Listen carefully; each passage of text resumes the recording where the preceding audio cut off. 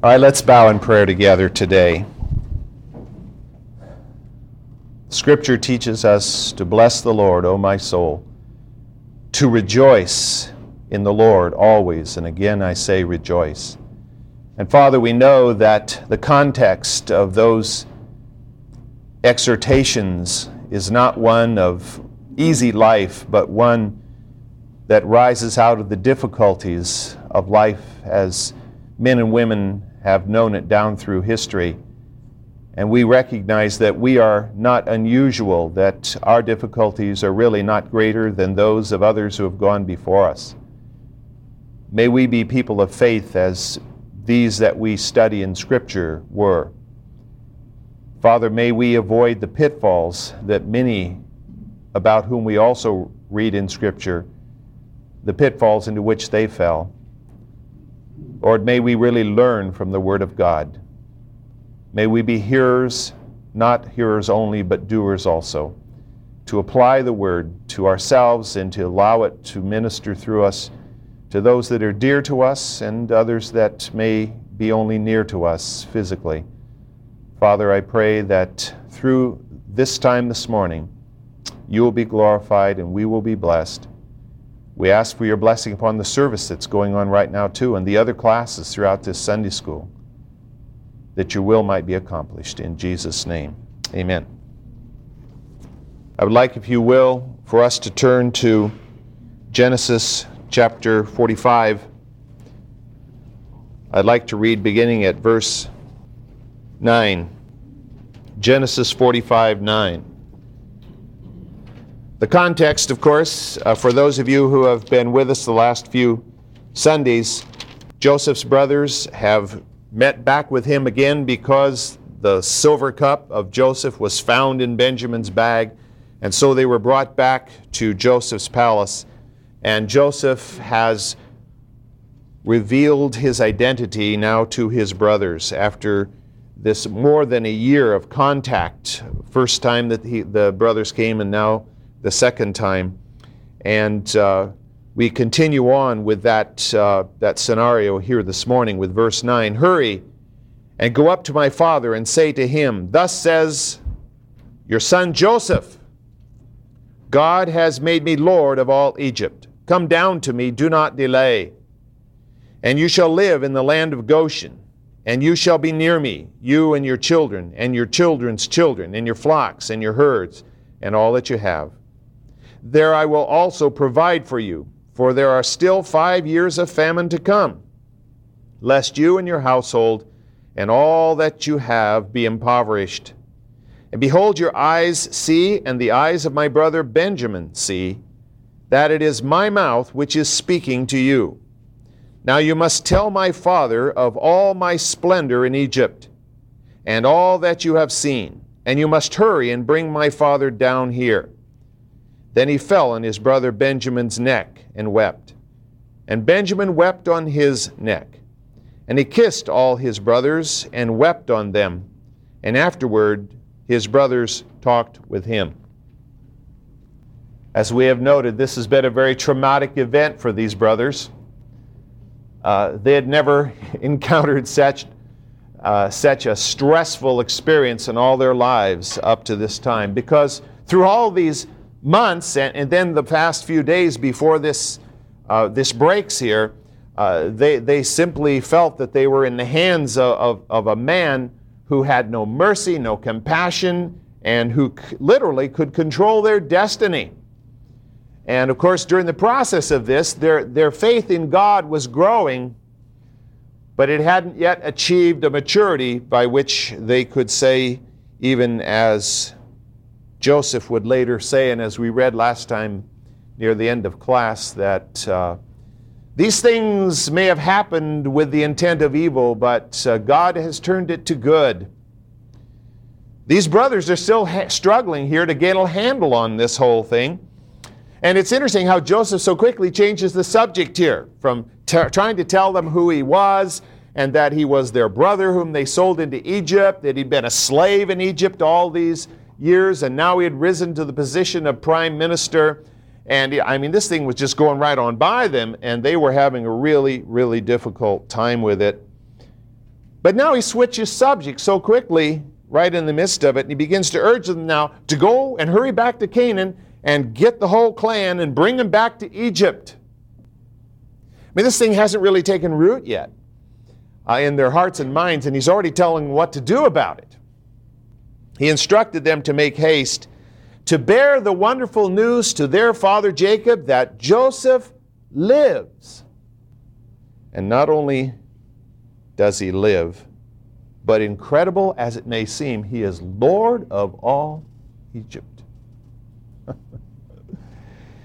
I don't know if Joseph thought much about what those words would do to their father Jacob. I mean, could he handle it?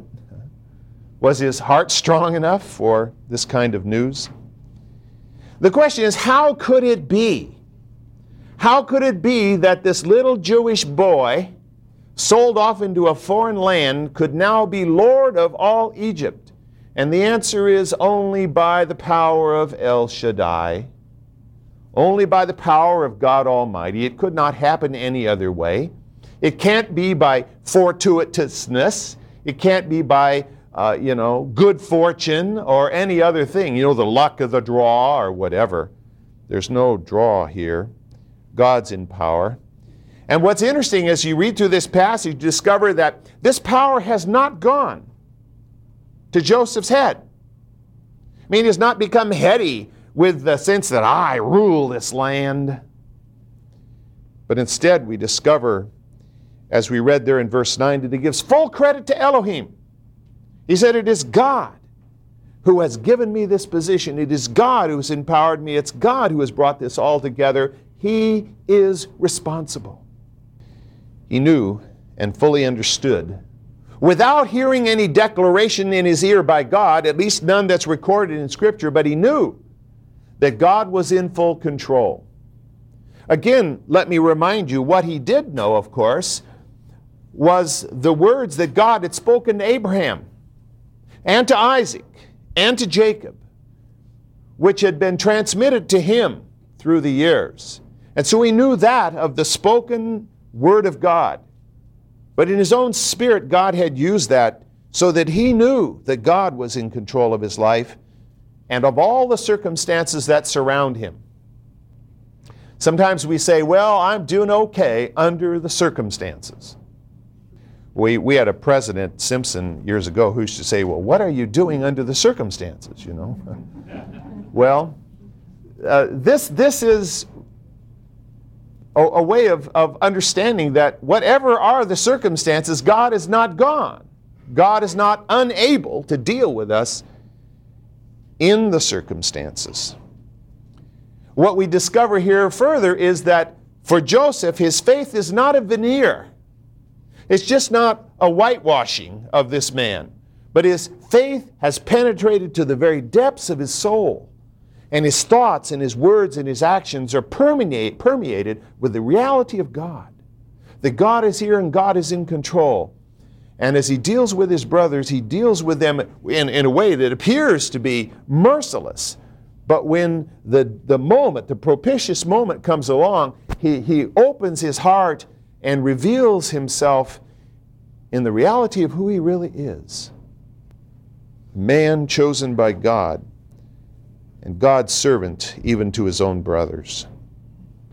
Even though it would be, 1,800 years yet down the line, he understood the words that Paul spoke as he stood there in Athens and broadcast this new message to these waiting Athenians. And he said that it is in God that we live and move and have our being. Now, the ancient Athenians didn't understand that, because their pantheon of gods was made up of nothing but superhuman beings, of giant men and women who did everything that human beings do, but only in much greater excess, and they got away with it because they were gods, you see. And but to know or to think that there is a divine person in whom we must live and move and have our very being. Hopefully that truth has penetrated to the depths of our heart, even as it did that of Joseph. And that we live our lives under that understanding. I'd like for us to turn to that frequently referred to passage in Psalm 139, which further illustrates this, as the psalmist David, coming to a profound understanding of God. The first 6 verses, the whole psalm, of course, is a beautiful psalm and relates very much to what Mary Keeney is telling us about what we ought to support, because that's this whole passage, this whole psalm is behind why an organization such as that even exists. O Lord, Thou hast searched me and known me. Thou dost know when I sit down and when I rise up. Thou dost understand my thought from afar. Thou dost scrutinize my path and my lying down, and art intimately acquainted with all my ways. Even before there is a word on my tongue, behold, O Lord, Thou dost know it all. Thou hast enclosed me behind and before, and laid Thy hand upon me. Such knowledge is too wonderful for me. It is too high. I cannot attain to it. We know with our heads that this is true, but do we know in our hearts the reality of the words of the psalmist there? Do we really know in our hearts that God does understand? He understands our hurts. He understands our joys. He understands our anticipations, our anxieties. He understands all these things. Do we really realize that He is intimately acquainted with us? He knows us better than we know ourselves. And then on top of it all, He has His hand on us. He has His hand on every single one of us here. What for? For His good pleasure. For His good will. And when His good will is carried out, it is for our best, because He is a benevolent monarch. The Lord of the universe cares more about us than we can care about ourselves, or that we can care about another person. We may love our parents, we may love our children, we may love our brothers and sisters, but we can't possibly love them the way God loves us. And since He loves us with such depth, His hand upon us has got to be there for good and not for evil.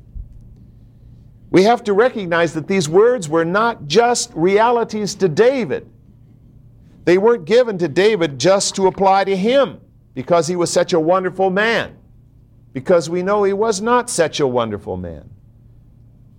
He was a man of failure, as we are men and women of failure. And yet God understood him, and God had His hand on him. I don't know when it finally struck the brothers, but certainly it did occur to them. Our Father is going to discover what we did. Our Father is going to know the reality of what happened to Joseph. He would come to the awful realization that we cold-heartedly sold our own flesh and blood into captivity, and for 20 long years we lived a lie before our Father, allowing Him to believe all that time that His beloved Son had died horribly in the fangs and the claws of wild beasts. It could have caused him, and certainly caused him, many nightmares. Can you imagine the thoughts that would go through your heart and mind if your child you believed had been ripped apart by a ferocious animal? And certainly Jacob had many nightmares over that thing. And these brothers had allowed it to happen. They perpetrated it. And they were so hard-hearted they didn't even care whatever was happening to their father Jacob. So the question is, how is Jacob going to take this news? I mean, it's a good news, bad news situation for the brothers, because Jacob's going to say, oh, that's wonderful, but wait a minute. You mean you guys? And you can put whatever words after that you want. You can just imagine the way Jacob might react to such news? Would the incredible joy of discovering that Joseph is alive overpower the terrible thing that they had done to him and to their father by living a lie before him? What is love? If you truly love someone, can you live a lie before them for 20 years without seemingly having a twinge of conscience, at least none that was visible to the person you're lying to? Is that love? Surely isn't biblically defined love. But they weren't sure of what was going to happen. To their credit, though, they were finally ready to take the responsibility for their actions. They were finally willing to go through with it. They were willing to let their father know, to tell their father, not to say, oh, well, Joseph, we can't do it. Send a messenger down, write a letter, do something. We can't tell him. No. They would go back and themselves tell their father face to face what they had done. That is shouldering their responsibility for their evil deeds. It is facing the consequences, whatever they may be. As we noted in a previous lesson, they have been in the process and have now well learned what Moses expressed to us so well in Numbers chapter 32, where he said, "Be sure your sin will find you out." Words that literally echo down through the halls of history, bouncing from one wall to the other as it moves down through time. Be sure your sin will find you out. I mean, look at history and look at the way men and women have lived, and look at the rise and fall of emperors and kings and queens and dukes and duchesses and princesses, and look at the horrible way many of them perished. Some like on the scaffold. Be sure your sin will find you out. Their sin had found them out, and they have already acknowledged it. It may have taken 20 years, but they have become a great illustration to us of the fact that God will not allow unconfessed, unrepented sin to exist in the lives of people who then go on and try to pass off on the world that they are truly children of the living God. And we've seen it all around us. People crashing from pinnacles of power because they were trying to be angels of light when their heart was full of darkness. Trying to preach the gospel when in their heart they were harboring sin. I think it's very important for us to realize that God is not nearly so concerned with the fact that we might be embarrassed as He is with our spiritual welfare, with our honesty before Him and our obedience to Him. If we become embarrassed, it's because of our own foolhardiness when it comes to this kind of thing. And whatever it takes, God will break it open. And He does it time and time again, much to the embarrassment of many people who claim His name. Well, the brothers had already experienced a great deal of shame. They had been shamed before Joseph, the very man that they had sold into Egypt. And then they had been shamed before their kid brother Benjamin. I'm sure Benjamin stood there open-mouthed and thought, they did this to my brother? He didn't know. They'd never told him because they knew he'd squeal to his father. So they kept him in the dark about the whole thing down through the years, and I'm sure it just was almost as big a shock to him as it would be to Jacob. The only thing for Benjamin, the whole blow would be softened in that he was in this the last meeting at least with Joseph, and he was standing in Joseph's presence. So for him it was somewhat of a softer blow than it would be for Jacob.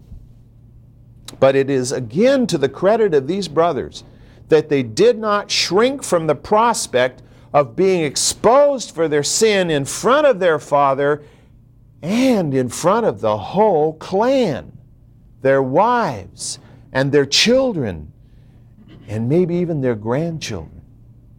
Can you imagine how humiliating it is for a man to stand there and for his wife to discover, if he hadn't told her, and I kind of think they hadn't told anybody, they had made a pact of silence amongst themselves. For their wives to discover that they had been living this lie, and for their children to become aware of this. You mean you sold our uncle into slavery? It was going to be a highly humiliating thing, but they were prepared to face the music. They were now prepared in their spirits and in their minds and their hearts to go and stand on their 2 feet in front of the whole clan and admit their sin. That isn't something they could trump up in themselves. That's obviously the work of the living God in the hearts of these brothers. God had placed them in a fiery crucible, and as a result they had matured spiritually more in 1 year than they had in all the years of their lives up to that moment. You know, sometimes God does that. He suddenly puts, and we almost feel like Job sometimes. One thing after another falls in on us. We think, is this ever going to come to an end? Has God abandoned us? Does he not know what's going on? Yeah, he does. But he's turned up the heat for some reason. He's allowing it to happen because he has something he wants us to be or to do, or both really. And he's got to purify us for that event to take place. And so the crucible is heated, and hopefully we grow. We see in all of this how perfect God's timing is. God sent the famine not just at any old moment in time. It wasn't just a kind of the throw of the dice, or the throwing the dart at the board and wherever it landed, no. Just as Scripture tells us in Galatians 4:4 that in the fullness of time God sent forth His Son, so it is at the right moment God brings about every event that transpires in the course of history. These brothers were not ready until this time for this famine to be used to put them in this fiery crucible, and for their hearts to be soft enough that they could now respond to God's work. God knew this. So God sent the famine at just the right time. Joseph's brothers, along with dozens of other examples in Scripture, serve to make it clear to us that God sends trials into our lives to produce growth and maturity, spiritual growth, spiritual maturity. We're told in Hebrews that for those whom the Lord loves, He disciplines, He chastises. That doesn't mean He whacks us around because we did something bad necessarily. It's just as you and I hopefully don't bring discipline to our children only when they do bad, and then we do something, to make them understand they do something bad, but we lead them along the way and we put rules and regulations in their lives to discipline them so they will know what is right and know what is wrong and walk the way of God. And so when God brings discipline, it's for us to understand the truth and walk in that truth. And if we accept the trials that come into our lives for what God intends them to be, then we grow stronger spiritually. But if we reject them, we do so to our own detriment. And often it produces a hardness of heart. It produces someone who turns his or her back on God, maybe, at least temporarily. It produces a cynicism. Yes, the way God is. And that's a lack of understanding of who God really is, because if we know the Scripture, we know what kind of God we're dealing with. And no matter how harsh the problem may seem to be or how difficult the circumstances, we know that God is doing it for our good, because that's His character. That's who He is. He can't do it for it. God can't stand up there and be a meanie. God can't be a Grinch, because it's impossible for Him to be one. It's not His nature. He's not comprised of those kinds of attributes. He's a God of love and a God of mercy. Difficult trials, of course, don't always come into our lives because we have unconfessed sin to deal with. Remember Job's case. Why did difficulty come into Job's life? Well, it came into Job's life to glorify God for one thing. And as we read through the book of Job, is God glorified in our eyes? I hope so. But it was also to make Job more the man of God he wanted him to be, so that he could learn to pray for those that were errant in their actions and their beliefs, as he had to do for his friends. To teach those friends to repent of their arrogance and to know that God is sovereign. And they don't know the answers to why tragedy comes or difficulties come in the life of someone. It's easy for us to say, well, you know, God did that to you because you did this. We don't know that. We have to pray. You know, the Scripture teaches us to pray for one another. It doesn't tell us to go around and hit each other over the head with the Bible. It's up to God to convict with the Word, not up to us to determine the cause and effect relationship in another person's life. We have noted the particular passage I want to read here more than once before, but it seems so fitting again in this circumstance to turn to 1 Peter chapter 5. Because not only in the days of Peter, or in the days of David, or in the days of Joseph, is this passage a reality, but it's just as much a reality today to each of us. 1 Peter 5:6. Humble yourselves, therefore, under the mighty hand of God. Why? That he may exalt you at the proper time, casting your anxiety upon him, because, why? He cares for you. Be of sober spirit, be on the alert. Your adversary, the devil, prowls around like a roaring lion, seeking someone to devour. But resist him. Stand firm in your faith, knowing that the same experiences of suffering are being accomplished by your brethren who are in the world. In other words, you're not alone in this, pal. And after you have suffered for a little while, the God of all grace, who called you to his eternal glory in Christ, will himself do what? Perfect, confirm, strengthen, and establish you. Why in the world does he do all this? So that we might be perfected and confirmed and strengthened and established. Because he wants us to be strong trees in a world of hurricanes. He wants us to be able to bear fruit, the peaceable fruit of righteousness. And it all starts out with the first word, 6-letter word in verse 6, humble. And that's the stumbling block for so many people. So many people will not turn to the living God because they will not humble themselves before him. We're just too proud. We're going to go our way. We know what's best for us, and we don't trust God. If we don't trust God, it's because we don't know God.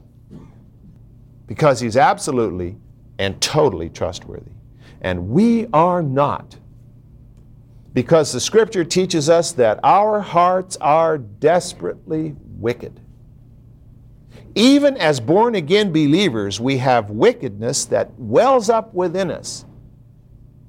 The old man is not completely dead yet. He struggles around in there.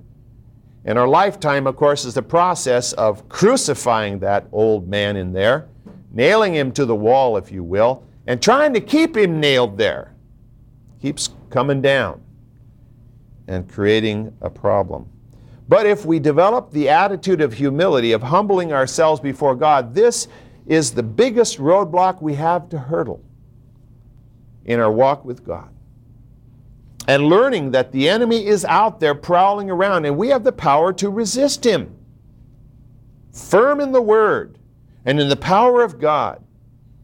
God rebuke him.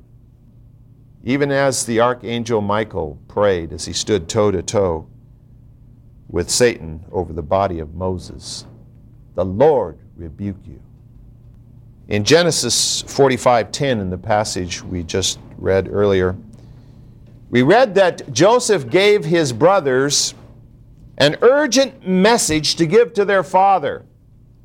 Come to me without delay. Pack it up and get down here. Joseph made it clear. He says, I'm not asking for a visit. You're moving down here lock, stock, and barrel. You're leaving Canaan. You're coming to Egypt. The whole clan. Why? Because this famine is still going to rage for 5 more years. You've only seen 2. And the intensity of it is going to increase as one dry year builds upon another. And the famine is going to be intolerable. You must move down here. Bring everything, even your herds, because their herds were the primary source of wealth for the family.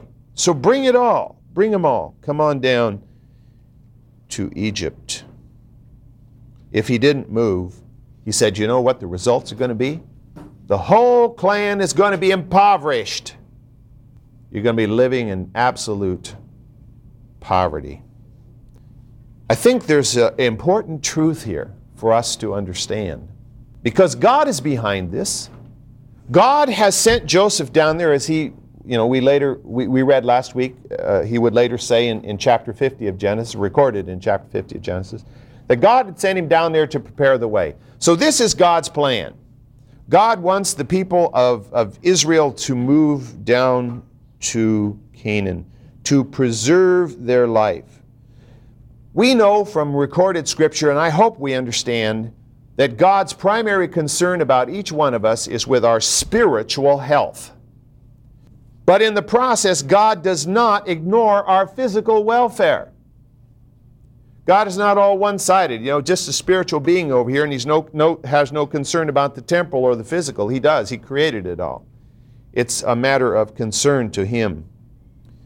But our problem is we tend to get it all backwards, right? We tend to reverse it. And we tend to think that our physical welfare is most important of all, and our spiritual welfare can just kind of drag along as it will.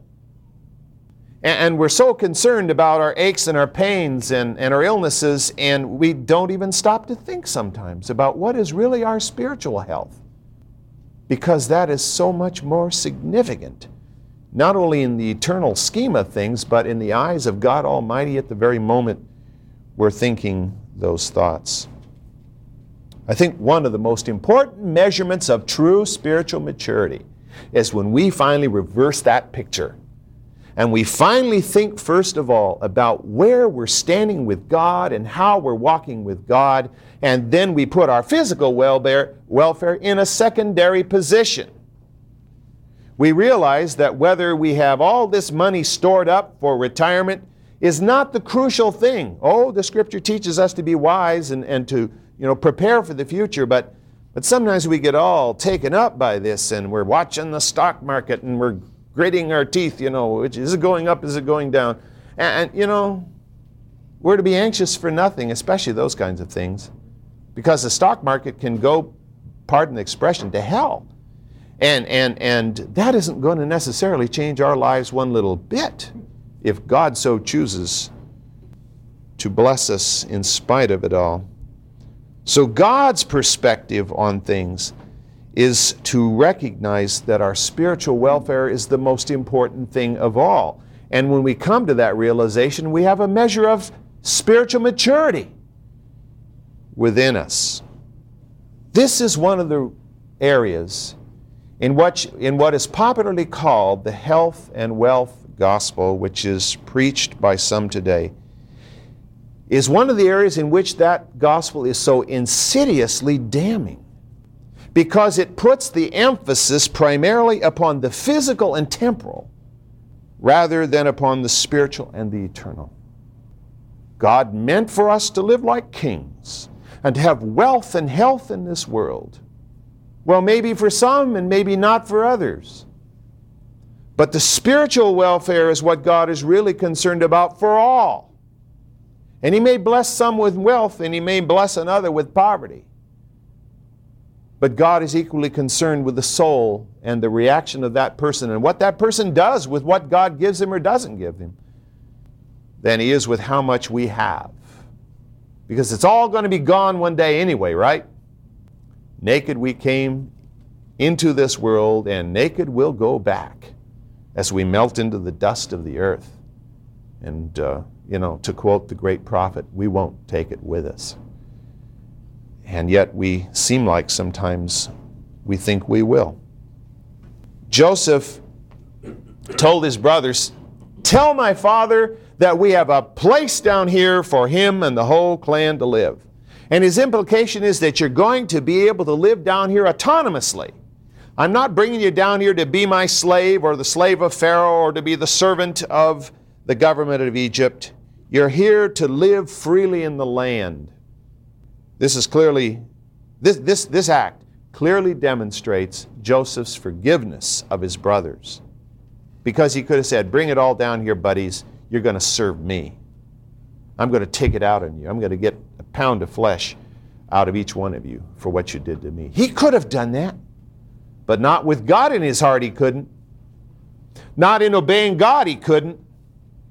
Because even if we have hurt in our heart created by another Christian, it is not our right to hold that against that person. It is our right to forgive whether they accept our forgiveness or not.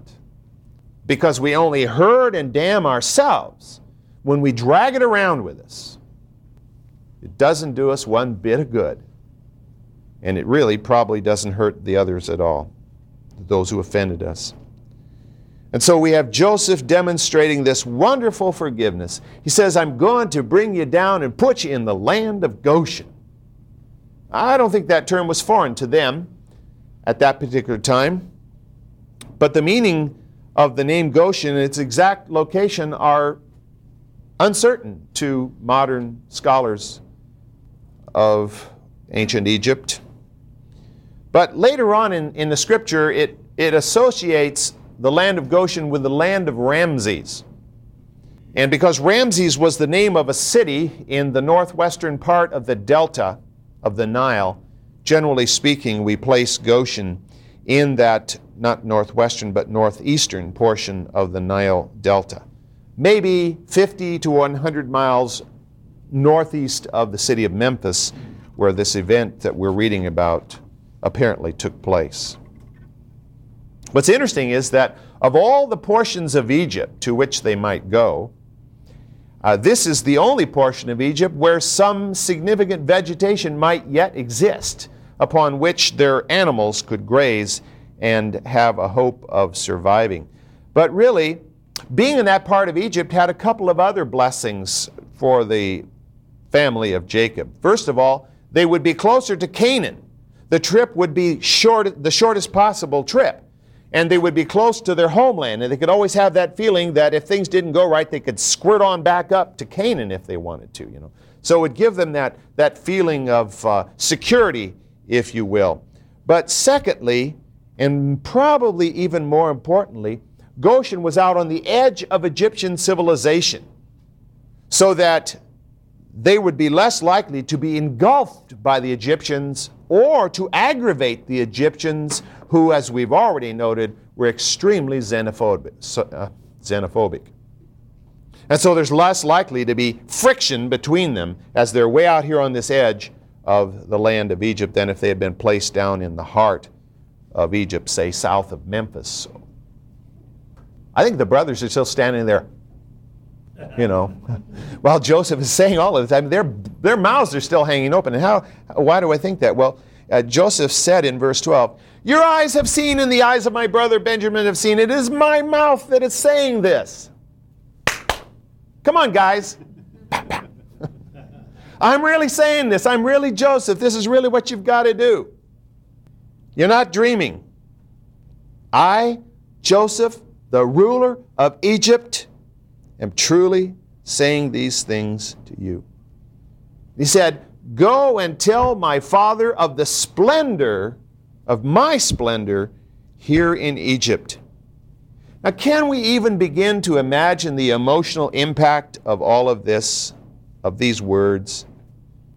Not only has the lost one been found, but he is the most powerful potentate on planet Earth. It's outlandish. And I think the outlandishness of it all finally impacted Joseph himself. And he's overwhelmed, and the scripture says that he fell on his brother Benjamin, and they just cried on each other's shoulder. I mean, this is the brother he hadn't seen since his brother Benjamin was just a little toddler. And here he is, a man. And of course, Benjamin probably didn't even remember Joseph. I mean, he knew he had a brother, Joseph. But, you know, how much do you remember from when you're 2? I know some of you probably do remember things when you're 2. I have a hard time remembering anything before I was 12, you know. The only thing that really helps is, you know, parents take pictures and home movies and the things, and you think you remember it because you've seen the images, you know. Maybe you do remember those things, but I don't think Benjamin much remembered him, and so here he is, the long-lost brother who was just a faint image in his mind is now in his arms. And they cried, tears of joy on one another's shoulders. And then he turned to each of his other brothers, and he embraced them, and he wept on them too. Now, did he weep 5 tears on Benjamin for every one he wept on the other brothers? I don't know. And I don't think they cared, or they were concerned about the fact that he was showing so much concern for his brother Benjamin. It was natural, because Benjamin, for one thing, had not been there when he was sold into Egypt. He had not taken part in it. So they all understood and held nothing against Joseph. And so what happens? Years and years, 20 long years of pent-up emotions are bursting forth out of the eyes of these. Well, they've cried, they've poured out emotions on one another, and now they've had a great catharsis, and they're able to have a real family reunion. Have you ever been to a family reunion which hasn't been all that cracked, all it was cracked up to be because there's feelings between you and someone else there, or between them and you? And you just can't just let it all hang out because everybody is forgiven everybody and everybody's loving everybody and everybody understands and everybody stands before God at the same level. And you can just have this sense of God's presence, and that's certainly what they felt. And they were able to just talk and to tell about the previous 20 years in each of their lives. And Joseph told them all what happened, and they in turn told him what had gone on over the previous 20 years. And I think Judah even spilled the beans about his dallying with his own daughter-in-law. Wasn't anything to be proud of, but I think he was honest. This was a day that none of them would ever forget. A day of spiritual and emotional healing. To conclude, let me read a few words from Psalm 147. First 3 verses, Psalm 147, begins with the words, "Praise the Lord. For it is good to sing praises to our God, for it is pleasant and praise is becoming. The Lord builds up Jerusalem, and he gathers the outcasts of Israel. He heals the brokenhearted, and he binds up their wounds." He heals the brokenhearted, and he binds up their wounds, as he has done for Joseph, and he has done for Benjamin, and for the 10 other brothers, and as he soon will do for Jacob, who was otherwise known as the Prince Israel.